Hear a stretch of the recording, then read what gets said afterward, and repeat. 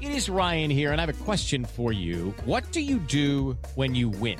Like, are you a fist pumper, a woohooer, a hand clapper, a high fiver? I kind of like the high five, but if you want to hone in on those winning moves, check out Chumba Casino. At ChumbaCasino.com, choose from hundreds of social casino-style games for your chance to redeem serious cash prizes. There are new game releases weekly, plus free daily bonuses. So don't wait. Start having the most fun ever at ChumbaCasino.com. No purchase necessary. VGW Group. Void where prohibited by law. See terms and conditions. 18+. And the Oscar goes to... And the Oscar goes to... Gentlemen, my only object in being here is to try and get at the truth. Where shall I go? What shall I do? He's looking at you, kid. Frankly, my dear, I don't give a damn. Could have been a contender. Fasten your seat. I could have been somebody. They can only kill me with a golden bullet. What have I done? Call me Mr. Tibbs. I'm gonna make him an offer again. All real Love is too weak a word. I loathe you. No, I loathe you. I love you. I did as instructed. Don't laugh! If there's something wrong, it's wrong with the instruction. This ain't reality TV! Respect it and validate it. Remember that's what you told me? It's time, Robbie. Welcome to the Next Best Picture podcast. Moonlight, Best Picture. Hello, everyone, and welcome to episode 30 of the Next Best Picture podcast. I am your host, Matt Neglia, and today I have joining me Kristen Lopez. Hello, everybody.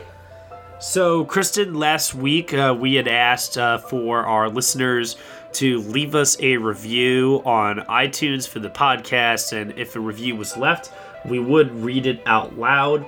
Unfortunately, though, maybe my directions were a little bit confusing because I still was looking for a way to try and get in touch with the people that wrote the review so that I could give them their prize. The review that was written basically is from Pauser Meow, 5 stars, awesome, and it says, I just listened to your Fantastic Beasts podcast, and I too considered Harry Potter and Deathly Hallows Part 2 to be the best one.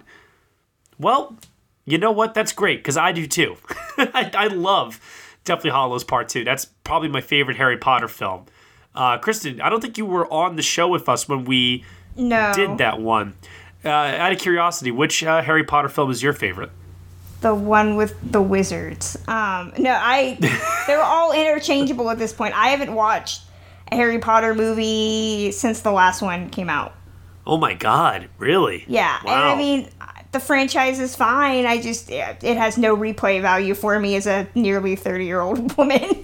I remember liking the one Cuarón did the most. Yes, that was Prisoner of Azkaban. Yeah, that was the one I remember really enjoying because they wore modern clothes. That's true. That's a very good point. They did wear modern clothes in that film. This yesterday, as of this recording, was St. Patrick's Day, and in the spirit of this, holiday that's turned into basically drinking fest for most people, I thought it would be really cool to also ask you on the show here, what is your favorite quote-unquote Irish film? It's a very vague term, and you can interpret that however you want. But I know for me, the movie that always just seems to pop up off the top of my head now is Best Picture winner, The Departed. Oh, that would be a good one. There's so many ways to take that. You could do movies about Ireland or movies starring Irish people, which would probably be where my mind would immediately go. Oh, dear God. This is tough. I mean, ordinarily I should say The Quiet Man, because I'm a classic film girl. Yeah. But I just saw that for the first time finally, and I thought it was fine. I didn't really love it. I'm not a big John Wayne fan. Oh. So I'm just going to go with a Fassbender movie, because he is Irish, and just say Fish Tank. Oh, I mean, Hunger is also a really good choice, too. Oh, my God, no. Okay, I want to be happy at the end of the movie, not depressed. I'm ready to open a vein. No, I hear you on that one. Brooklyn. Got to give a shout out to that. I loved that movie. What about Daniel Day-Lewis? It's Jim Sheridan films, In the Name of the Father, and I have not seen those. You haven't seen My Left Foot? No, I have reasons for not seeing that. Okay, well that's fair, and I understand. But I mean, his performance in that is just unbelievable. I mean, Daniel Day-Lewis is unbelievable in general. Speaking of which, Gangs of New York. Also, that's a good one. I guess That's would a good one. qualify. Yeah. So there's a couple of films out there for sure that deal with the Irish. I'm sure somebody right now is listening and going, "You forgot to say Boondock Saints, man." You forgot to say Darby O'Gill and the Little People. I know. Well, we have a poll right now on the website nextbestpicture.com asking everybody what is their favorite quote-unquote Irish film. So be sure to check that one out and send us in your votes. We would really, really appreciate it. Let's also talk about, since we're doing some participation here, we're asking some questions. We have a fan question here from Matt St. Clair, and he's asking, who was the most overrated director working today? Oh, I knew you would have fun with this one. Give me your answer first, and then I will... Oh, my answer's very easy. It's Terrence Malick. You know, I was going to say that, and I think we might have the same answer. Yeah. Well, I'm just trying to think if there's anybody else, because, you know, it's difficult when you consider someone's, like, body of work. Is it, like, somebody that's really, really highly praised, and yet not one of their works speak to you that you can lump them into this category? You know what I mean? Or maybe there's one film that they've done that maybe you particularly like, but the rest you don't, and yet the rest of the world seems to like them. I don't know, like... Malick would be, I think, the obvious choice. I'm trying to think of directors that are still working somewhat regularly, which a lot of the ones on Google. I would say that... I got one. I got one whenever you're ready. Oh, go on. And remember, this is a personal choice. This is also asking, you know, like I said, overrated, right? So in my mind, as soon as I hear that, I think, okay, who's got like a lot of critical acclaim, maybe some Oscar nominations, and I've just been like, what the hell, you know? Alexander Payne, for me. Oh, okay. As a writer, I think his films are really well written, but as a director, I don't see what he does that is so spectacular that makes everybody love him so much. I think his characters are well written. I think they're always well acted by the people he casts in his movies. And maybe that's where it is. You know, 80% of a director's job is casting most of the time. I don't really know. It's just like, as a director, in terms of what he does with the camera and how he shoots his films, he doesn't seem to have like a style to me. It doesn't seem to ever do anything special. But yet the guy gets Oscar nominations left and right all the time. I just don't understand it. I have an answer. I was going to say Ridley Scott, just because at this point, Ridley Scott is not the Ridley Scott that we used to know. But I think... Or is he, and the studio system has just changed. That's true. That's true. The director that I would say, especially due to recent events, James Cameron. Oh, no, I can't say that. I say that as somebody who loves the 1-2 punch of like True Lies and Titanic. But at this point, Avatar is not a good movie. I don't care who tries to give me the half-assed explanation that it's a good movie. I've seen Ferngully, I've seen Pocahontas, I know what hybrid bastardization it is, okay? So, at this point, with this talk about, you know, Avatar 2 not coming out until James Cameron's dead and buried, it just makes me think, you know, James Cameron's got movies at this point. He hasn't made anything in the last how many years since Avatar 09, which was 09? Yep. We're coming up on almost 10 years since, and it's just, I mean, Terrence Malick is putting out more movies at this point than Ridley Scott is, and he's got all his eggs in this Avatar basket, which the backlash against that movie is pretty, you know, well established at this point. Nobody's really, I think, chomping at the bit, so I have to say that I'm starting to think it's overrated, because there's really nothing to... His hits are in the past. They're so far in the past to most people, because I know the people that don't love Avatar would say that James Cameron hasn't had a hit since 1997. Well, you know who then I would lump into that category if we're talking about like their best days are behind them? Does Brian De Palma count? Oh, I would say no, because he hasn't made a big studio film. Maybe, yeah, if we're going off of people who just have not made anything of note. Or, you know what? I got one then, because you're right. He hasn't made anything really of note. Oliver Stone. Ooh, that would be a good one. Yeah. Yeah, I would agree with that. And JFK is one of my favorite movies. Yeah. Yes, I know that it's not, 100%. It's essentially just a big conspiracy theory film. But yeah, I'm trying to think of the last time I said an Oliver Stone film was good.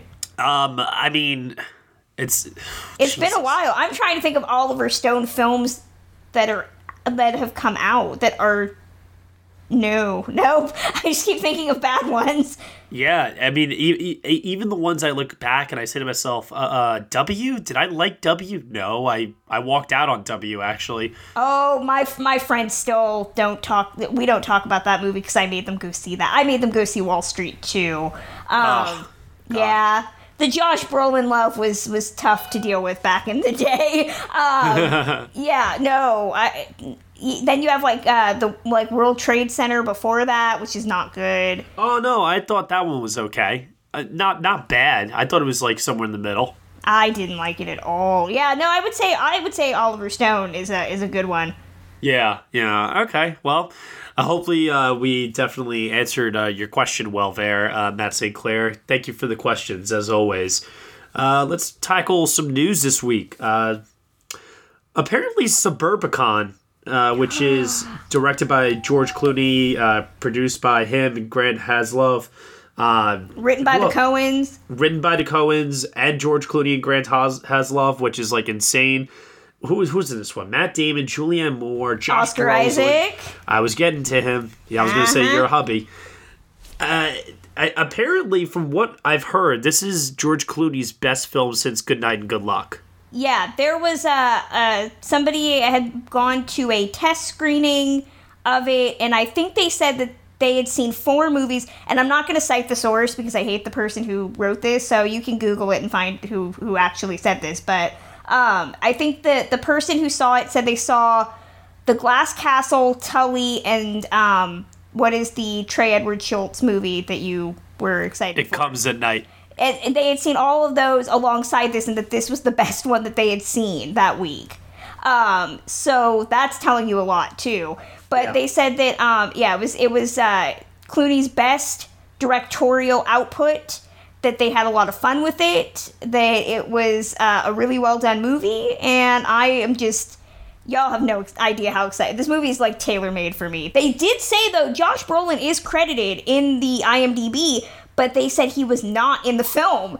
So it's weird. It's unknown if they pulled a Scott Eastwood and just cut him out of, much like Scott Eastwood was cut out of Live by Night, if they essentially just kind of Christian Bale, Terrence Malick'd him out of the movie. Which I've read the script for Suburbicon. Mind you, it was the initial script that the Coens wrote. I think it was a draft they had done in the 90s, because they've been trying to make this for 20 years, I think. This is their silence, essentially. Yeah. And the script that I read, which was modern day, it's not modern day in Clooney's take, he's setting it in the 50s, was a very droll, not particularly well-written script, at least in terms of what I was seeing. I'm assuming that they've refined it significantly, although somebody did say, and I'm assuming that they translated it verbatim, because the scene with Oscar Isaac that's in the script would really lend itself to the 50s. It plays really poorly in a modern day, but in the test screening that the person was talking about, they said his scene was on par with Edward G. Robinson in Double Indemnity, and I was just like, holy God, that sounds fantastic. I'm excited. I'm so excited. You have no idea. Oh, yeah, no, it should definitely be some fun, hopefully. Could be an Oscar player, maybe not. I mean, I have a feeling that George Clooney is definitely going to be back in a director's capacity, not so much an actor capacity, but we'll see what happens with that. We'll see what happens. Either way, it'll make me happy, so. Yeah. I'm a soft touch. Yeah, it'll make you as happy as Beauty and the Beast, I'm sure, made Michael happy this weekend. So me and Michael are going to have words. Stephen Daldry, somebody who, I like Stephen Daldry, but I really hate when his films take away other people's Oscar nominations. if that makes sense. I could see that. Yeah, like Extremely Loud, Incredibly Close getting in for Best Picture for some weird reason. You know, I might say that he might be overrated. Oh. What was the other big one? Oh, The Reader, obviously taking the slot away from The Dark Knight. You know, so he's got a new film coming out here. It's an Olympic swimmer film that is about a teenage Syrian refugee. And she was like a 2016 Olympic swimmer, Yurza Mardini. So based on a true story. And I mean, there's no actress or screenwriter yet attached to it, but apparently Daldry is attached to the material itself, though. But I mean, I was thinking about this one a little bit and saying to myself, have there really been any good, like, swimming movies? That aren't Esther Williams movies from the 50s? And not, like, Jaws or something like that. I'm talking, like, a movie that deals with, like, the sport of swimming more so than anything. Sport of swimming? No. I was going to say the only swimming movies that I know, again, are the Esther Williams aquatic feature films from the 50s, which are very enjoyable. See, like, I could imagine a swimming movie, like, being exciting if it was, like, shot by, like, Danny Boyle and Anthony Don Mantle. I feel like there could be, like, some really creative cinematography you could do, you know, with swimmers in a swimming pool, in all honesty. I'm all for, if we find the next Esther Williams and want to make swimming a thing again, I'm all for it. Alrighty. Hilary Swank, Michael Shannon. They're both set to star in a drama called What They Had. Robert Forster, Blythe Danner, and Taissa Farmiga are also going to be starring in it as well. The story centers around a woman played by Hilary Swank who must fly back to her hometown when her Alzheimer's-stricken mother, played by Danner, wanders into a blizzard. The return home forces her to confront her past. And this is being directed by, who is this? Elizabeth Chomko. Oh, it's a writer director woman, so that should be fun. Hopefully we get something out of this. Hey! Listen, it's a rare breed to have women directors in Hollywood getting a big cast together like this. Is it not? That's true. Well, I mean, we don't know if it's a big cast. I mean, Michael Shannon, I think, does as many projects that have big budgets as small budgets. That's true. I feel like his profile has really raised, though, in recent years. Yeah, and I mean, it's great to see Hilary Swank get more attention. I think that since the Oscar wins, you know, her my God, I feel like those are her only two movies in her entire filmography. I feel for like the most part, I mean, that's the weirdest thing. She was recognized for those movies, and then her career really petered out in terms of just kind of being placed in formulaic, questionable films where you're like, why did they get somebody of her caliber? I almost hate to say it, but I think the Hollywood machine of she's not a hot girl, she's not the type to be able to transition, it almost feels like Hollywood has no concept of what to do with her. And it's very sad. Yeah, I could see that. I really could. I honestly just don't think she's that great. I think she's fine. I think that the hesitation is that, you know, she had played in those two movies playing very masculine type of character, non-feminine type of characters. And I think that stigma I think it sticks, and they tried very hard to put her in roles. I mean, just look at how her appearance changed, I think, after $1 Million Baby. She was playing in movies where she was very made up, very feminine. And I think that they tried to test the waters of, you know, whether people would want to fuck her, essentially. It's a very sad, you know, there's an essay to be written about Hilary Swank's career, because I think Boys Don't Cry is great. It's a really difficult movie to watch that has aged, sadly, a little too well in our day and age. And $1 Million Baby, I have severe problems with. I hate that movie. But, yeah, her career is an interesting outlier. Which film would you have preferred had won Best Picture that year over $1 Million? What were the nominees offhand? Okay, offhand, Ray, Sideways, The Aviator, and I want to say it was Finding Neverland. Oh, I've only seen I have not seen the first two. So I would probably have gone The Aviator. Yeah, I remember The Aviator was coming strong that year because it had won the BAFTA, it had won the PGA. And The Aviator, I hate to say, I mean, of course, I'm the classic film girl, but I love The Aviator for what it gets right as much as what it gets wrong. Yeah, no, I hear you on that. It's amazing, like, when I watch a film like The Aviator, and you just see, like, how much, in terms of, like, its editing and its pacing, like, how many setups, how many scenes, how much is just going on in that movie. And I guess that's just a testament to Martin Scorsese as a director, that he gets all this together, and it really blows my mind. Martin Scorsese is a fucking national treasure. That's basically what I'm trying to say here. Moving over, though, to a director who should be a national treasure, but he's only made 2 films right now. Do you know Andrew Dominik? Yeah. Good. Well, Andrew Dominik is teaming up with Tom Hardy for a Netflix movie called War Party. And it's a true story about a Navy SEAL. And as far as the details are concerned, it's being described as an adventure project and is based on true events centering on the real-life Navy SEALs. And there are some life rights involved, but there's no other details other than that at this time. And so far, all we know is that Tom Hardy is one of the names attached. So, I'm a big fan of The Assassination of Jesse James by the coward Robert Ford.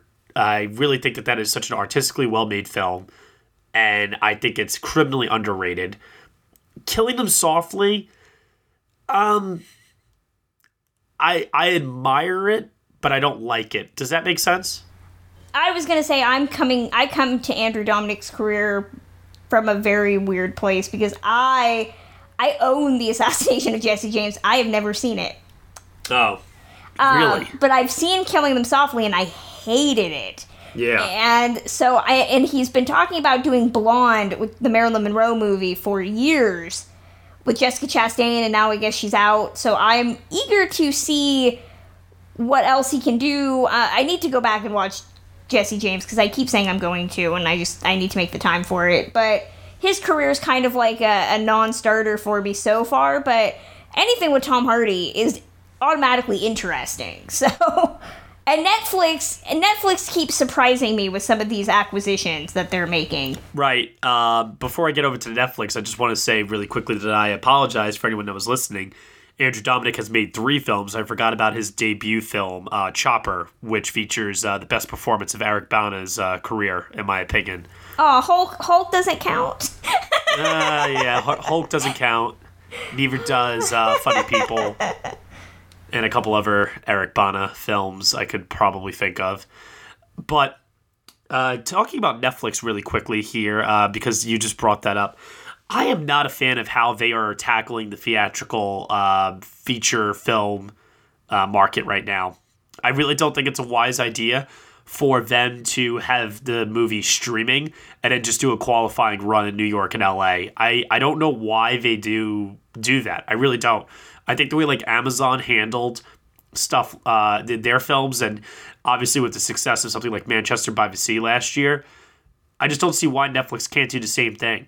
Because what frightens me a little bit is if they keep doing this model and a film does get Oscar recognition in the main categories outside of the documentary categories, and it ultimately ends up becoming a success, is that going to kill ultimately how we watch movies? You know, is it going to be just it'll be a huge sign. You know what I mean? Well, I was going to say, how is it any different from what OJ Made in America did in reverse, essentially screening it to get the Oscar qualifying and then putting it on TV? That's a good point. But then again, I also had problems with OJ's success last year. Exactly. My argument is that it didn't deserve Best Documentary at the Oscars because it's a TV. Essentially, 98% of audiences saw it on television. You know, nobody was going out to see it at a theater, except the 1 or 2% that are Academy voters. So. For me, when this comes along, there was a discussion, I forget what site wrote the article about romanticizing the theater experience and how people are freaking out over Netflix and other options taking away the theater experience from people. And honestly, it's a matter of time. They've been talking about the theater experience going away since I can remember, when Disney first started saying that they wanted to release DVDs day and date with the theater screening, or how you could go buy a ticket to the theater and then essentially turn it in for the DVD or the video the same day. So there's always been ways that they've talked about. What is it now? They're doing the one where you pay, they want to pass the thing where you pay $50 and you can see a movie essentially opening day at home on an app. So it's a matter of time before the theater, and I mean, I don't think the theater experience is going to go away for the people who, like you and I, who want to make our first showing at the theater. But for me, I think it's a distinction based on geography too, because you have access to more independent niche stuff that either doesn't come to my town or is far away. So my argument always is that I love the VOD market because I can get stuff that I wouldn't ordinarily get right away. I'm one of those. I want instant gratification. I hate having to wait. So, I mean, I go to the theater, but if something's VOD and I don't want to pay to go full boat to go see it in a theater, stuff that looks like crap to begin with, I'm all for paying, $6 as opposed to paying $12 and having to deal with people. So I don't think the theater experience is going away, and I don't think Netflix is going to be the one to do it, but I think it is a matter of time before people will have the option of, okay, this new movie's out, do I want to make my first time go in the theater or not? The other thing that always, I think, ruins the theater experience more than anything nowadays is what the theaters themselves are doing, which is removing masking technologies from their theaters. Everything looks like it's letterboxed in a theater, which part of the reason I go to the movie theater is to have that big, 25, 30-foot screen, and I can see a movie full frame. And most theaters now, especially since everything's converted to digital, it just looks like I'm watching a DVD on a bigger television screen. Oh, yeah, no, I listen, I definitely agree with everything it is that you're saying here. It does bring one point to my mind, though. You mentioned before how I get some smaller niche films in my area, being as how I am not in New York City, but close enough to New York City where I can venture out and go see some films. I recently caught Personal Shopper with Kristen Stewart, and a movie also that I think you would get a kick out of, Kristen, called Raw. Yeah, both of which I want to see, both of which are not here at all. Yeah, I don't know when they're expanding. I think Personal Shopper may be expanding in another week. Same thing with Raw, potentially. But I highly doubt they'll go, tremendously far in terms of expansion. Personal Shopper is a very, it's a very deep film. It's a very thoughtful film, but it's not quote-unquote exciting, really. There is one sequence in the movie that's like a film within a film almost, and that part of the movie is absolutely riveting in terms of its suspense. Oliver Assayas, I don't know how to say his name. It is Assayas? Yeah. Yeah. I'm kind of hit or miss on his films. I really like Clouds of Sils Maria. I really like Carlos. Carlos is still the high point for me. Yeah. Carlos was my introduction to him, actually. And what else did he do besides that? Did he do Sin Nombre? I think so, yeah. Oh, yeah, wait a minute. It wasn't Sin Nombre. He did Summer Hours. It was. Oh, okay. Juliette Binoche. But anyways, movie is good. I thought it was good. I didn't think it was amazing. But I know some people are definitely not going to like it at all.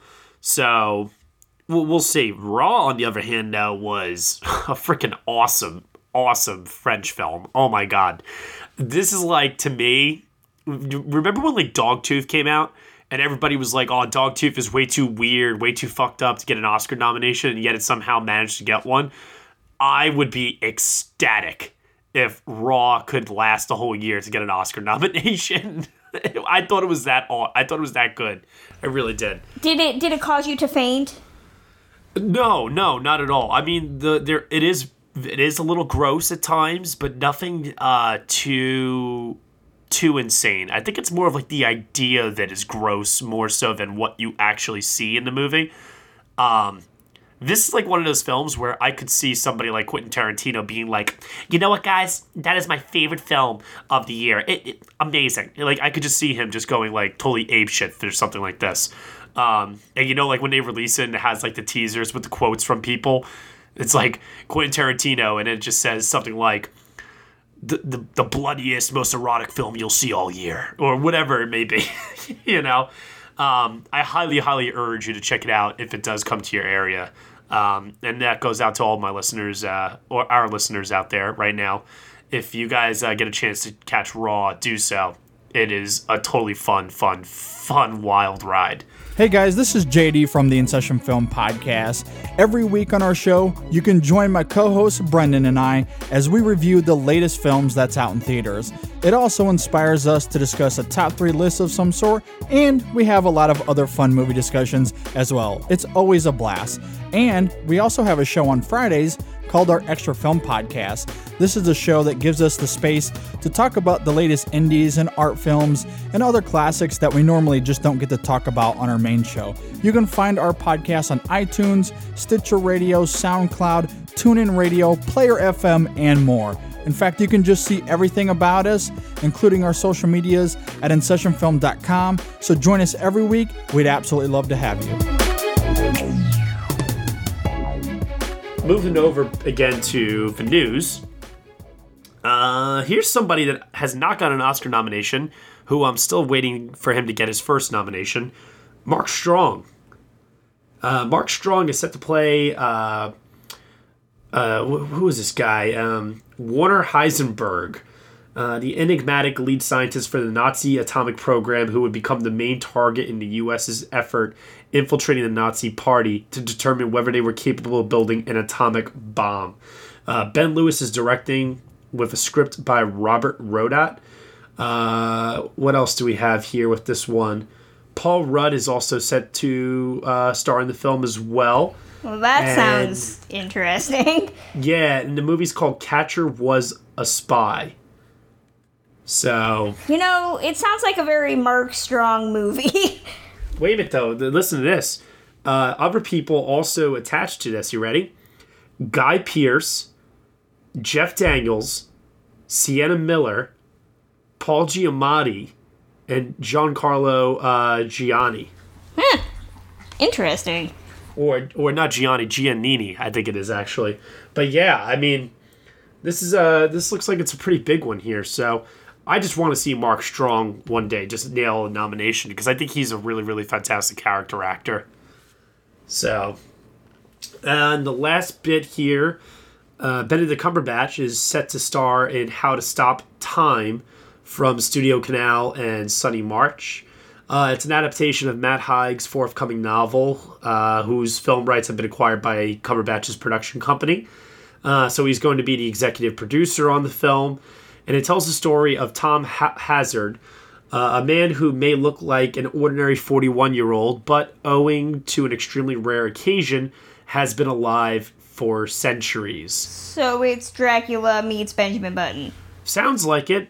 Possibly. I mean, I don't think there's going to be any real like aging effects probably on Benedict Cumberbatch the same way there was on Brad Pitt, but yeah, that sounds a good way to I sum it don't up. get the Cumberbatch thing. I really don't. Now, is it because he's just not your type, Kristen? Like, what? No, That's part of it. That's part of it. I don't He's get very talented.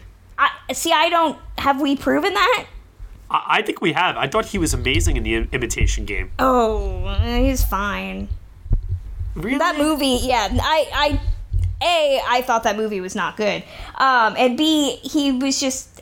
He's a very English actor, and his formalism, he seems to play the same role every time. It's just different circumstances. I mean, I give him all the credit in the world for doing a American Southern accent in 12 Years a Slave, considering that he has, one, a very British sounding accent that, two, also has the potential to be the deepest voice you've ever heard in your life. I think that goodwill, though, for 12 Years a Slave is undermined by his southern horrificness in August Osage County. Oh, God, yes. Oh, yeah.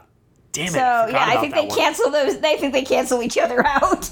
Well, you know what? Have you ever watched Sherlock with Martin Freeman? I have, yeah. You gotta admit he's good in that, right? Nah. Really? I don't get it. I don't get it. Ah, Kristen. I'm sorry. I don't get it. Sticking with Benedict Cumberbatch here for a moment. His film, The Current War, along with Wind River and Mary Magdalene, have all gotten their 2017 release dates from the Weinstein Company. Until the Weinstein Company decides to move them again. Yep. So, get ready for this. You ready?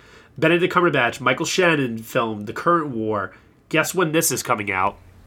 December 22nd. Yep, that coveted Christmas weekend that nobody's gonna be like, hey, family, let's gather up a movie to go see a movie about electricity. Yeah, and now we can cross off one film that's not going to win Best Picture, most likely now this year, because of the December curse, quote unquote.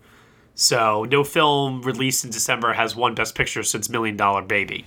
And I think a lot of that has to do with by the time the holiday rolls around, people get so wrapped up in the holiday that they don't have time to go see. I think a lot of Academy voters, and I say this as a OFCS member who deals with voting at the end of the year, I think a lot of people cap themselves November 30th. If I haven't seen it by that point, I'm not going to. See, you know what I equated to, basically? I equated to people like to root for an underdog, right? So I like to think of it in terms of a film that has been around like for a larger portion of the year. Let's say that film came out in, I don't know, let's say August, right? Or September, something like that. Or that's where it like had its premiere, let's say, at one of the festivals, Telluride or something. That film will then be loved. Everybody will think it's great. But between then and when the Oscars, the voting happens, all these other films start to come out, right? And you end up in a situation kind of like with like The Revenant and Spotlight, where The Revenant comes out in December. It's this big, big success. It's seen as the guy that's kind of like coming in and crashing the party for something like Spotlight in a way. And Spotlight just looks so small and tiny compared to this huge giant of a movie. And voters, because they've, majority of the year have like thought about Spotlight, where The Revenant is kind of like a late breaker, they still end up casting their vote for something like Spotlight. We actually had the same thing happen this year with La La Land and Moonlight. Moonlight has been around for a couple of months. People really, really loved it. La La Land comes around. It's the new flashy, thing that's got everybody all crazy all of a sudden. And once again, we have a split. Now, under the old voting system, where it goes by plural votes and not the preferential ballot, I honestly do believe that The Revenant and La La Land still win Best Picture. So, maybe it's... you know what? I really don't know what to chalk it up to. Maybe it just is the preferential ballot, but I think there is something to be said for your film coming out earlier and having time to resonate more with voters. Well, yeah, exactly. I think we're kind of saying the same thing, too, in a lot of ways. That come November, December, when you're trying to juggle 5 and 6 movies at a time, and everything is over 2 hours, it's easier to kind of fall back on stuff that came out in March, it's come out on DVD, you have it at home, you can devote time to actually thinking about it. If you have to see something December 22nd, and you have to vote the week after, you're going to be sitting there thinking, okay, did I really like the movie I just saw last week? Or why am I still thinking about this movie that I saw 6 months ago? People just want, the studios think that if it's at the top of their mind, voters are more likely going to be putting it down, basically. So, I get it. I understand. Moving the dates back a bit, though, Mary Magdalene is set to open the day after Thanksgiving. I am kind of hoping that crashes and burns. Well, I really like Joaquin Phoenix. I really like Rooney Mara. I hope for nothing but the best for both of them. Garth Davis, I'm curious because Lion, while I enjoyed the film, I never bought into its Oscar buzz really so much. So I'm curious to see if Garth Davis is a one-trick pony. We'll see if he can pull it off again, essentially, with this project. I just think it'll be very funny to see, considering that we gave the Oscar this year to an African American set, gay drama, and we have a movie about a biblical epic with a bunch of white people in it. That's a good point. I don't know if y'all know this, but Jesus probably wasn't white. Oh, no, definitely not. Absolutely not. But I'm telling you, Joaquin Phoenix, though, he is a very, very committed actor. He is not going to phone it in. True, but Rooney Mara, didn't we just have this discussion with her, Peter Pan? Did she learn nothing? Nothing? Well, maybe it's not her. Maybe it's her agent that didn't learn anything. So it's, oh my gosh. And then the last date we have here, Wind River, the new Taylor Sheridan film, his directorial debut, actually, with Jeremy Renner and Elizabeth Olsen. It's set to open on August 4th, so it looks like it's going around the same time frame that Hell or High Water opened up last year. What I'm remembering, didn't that get a rather muted response at the festivals? I remember people saying it was good, but I don't remember a lot of people saying, oh my god, it's amazing. Yeah, I remember hearing that it was quote-unquote good. Exactly. I don't think it really is going to be an Oscar player, but stranger things have happened. Yeah, you never know. You never really know. Maybe his script could get nominated again. That's true. Maybe that's it. Who knows? I personally am advocating really, really hard for Jeremy Renner to one day win an Oscar. I think he's a really, really great performer, but the problem is that he's stuck in this whole Marvel thing right now, and it's just killing his career, in my opinion. I mean, it's making him a lot of money, and actually, what am I saying, killing his career? It's not killing his career. It's killing his career for me. It's not killing his career at all, being in those movies. But, I'd like to see him return to something more. He's dabbled in practically every franchise that one can dabble in. Yeah. Whether it's Bourne or Mission Impossible or Marvel.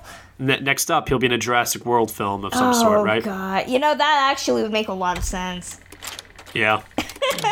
All right, moving over now to our final segment here. We're going to be discussing the trailer for Edgar Wright's newest film. This here is Baby Driver. So you just starting your day, or did you just get off? They call, I go, So what is it you do?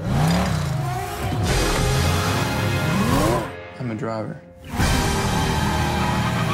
Oh, like a chauffeur. Anyone I'd know? I hope not. What is your name?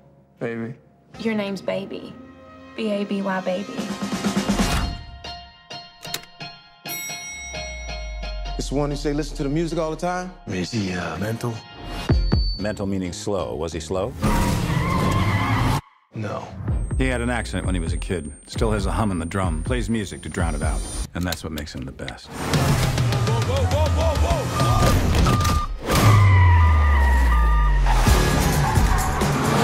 One more job and I'm done. One more job, and we're straight. No, I don't think I need to give you the speech about what happens when you say no, how I could break your legs and kill everyone you love, because you already know that, don't you? Yeah. The moment you catch feelings is the moment you catch a bullet. And your waitress girlfriend, she's cute. Let's keep it that way. I want us to head west and never stop. You in? I'm in, baby.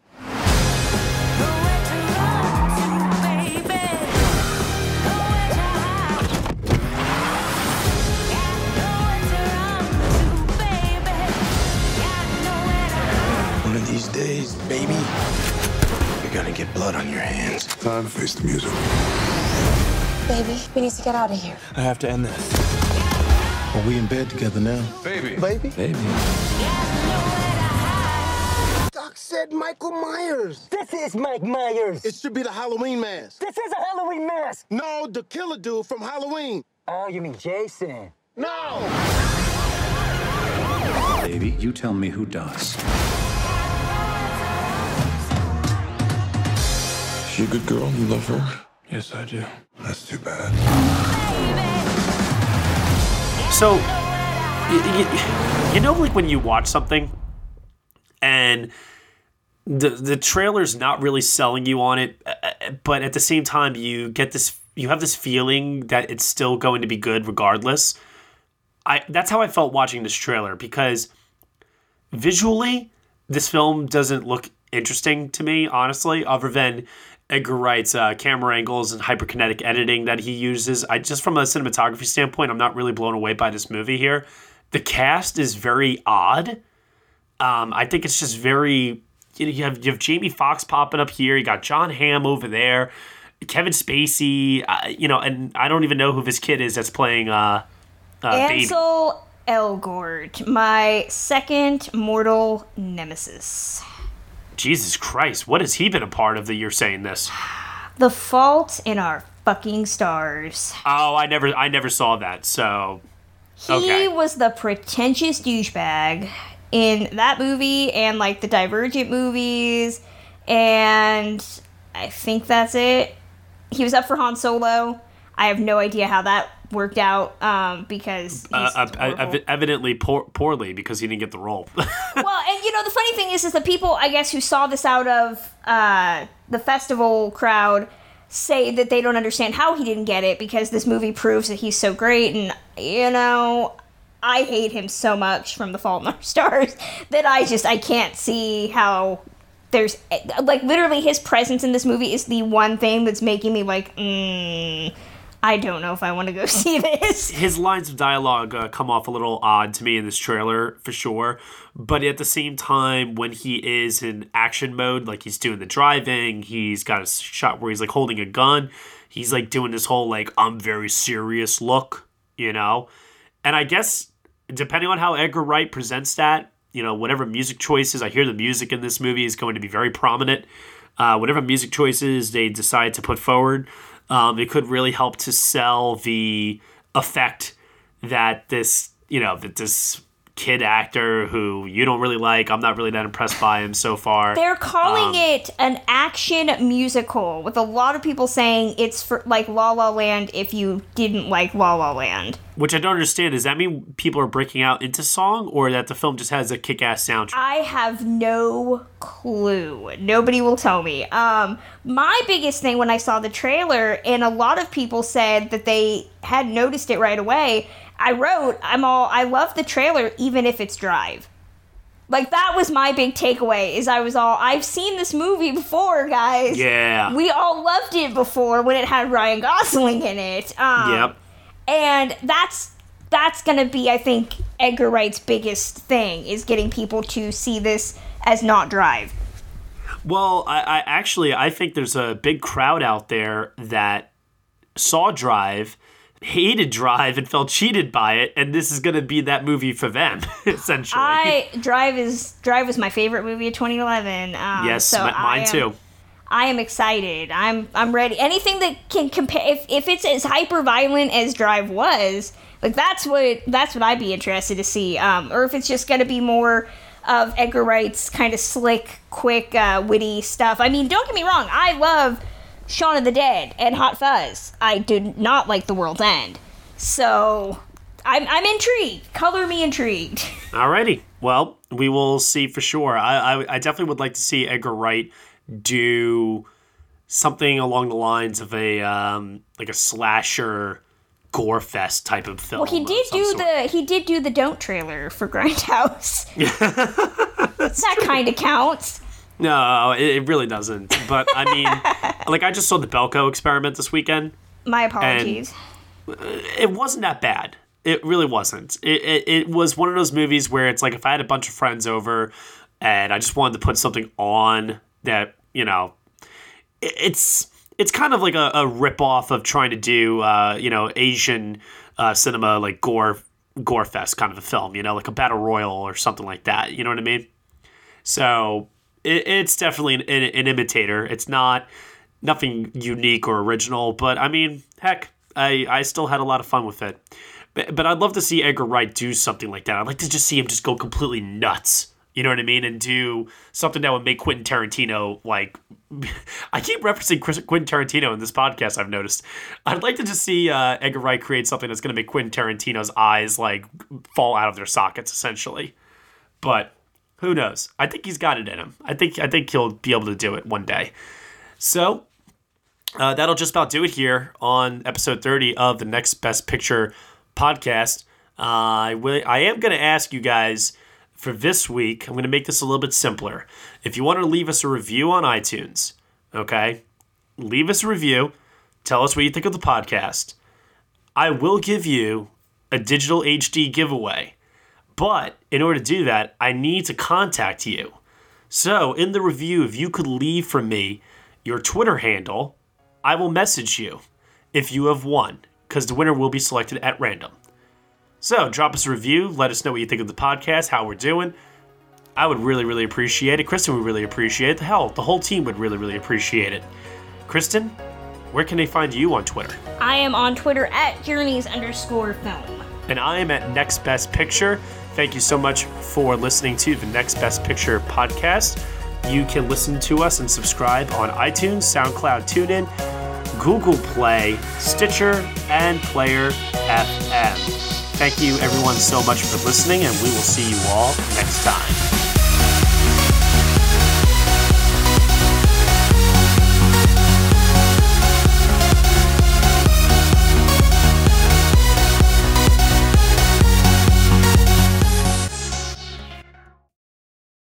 Lucky Land Slots, you can get lucky just about anywhere. Dearly beloved, we are gathered here today to... Has anyone seen the bride and groom? Sorry, we're here. We were getting lucky in the limo and we lost track of time. No, Lucky Land Casino, with cash prizes that add up quicker than a guest registry. In that case, I pronounce you lucky. Play for free at LuckyLandSlots.com. Daily bonuses are waiting. No purchase necessary. Void where prohibited by law. 18+. Terms and conditions apply. See website for details.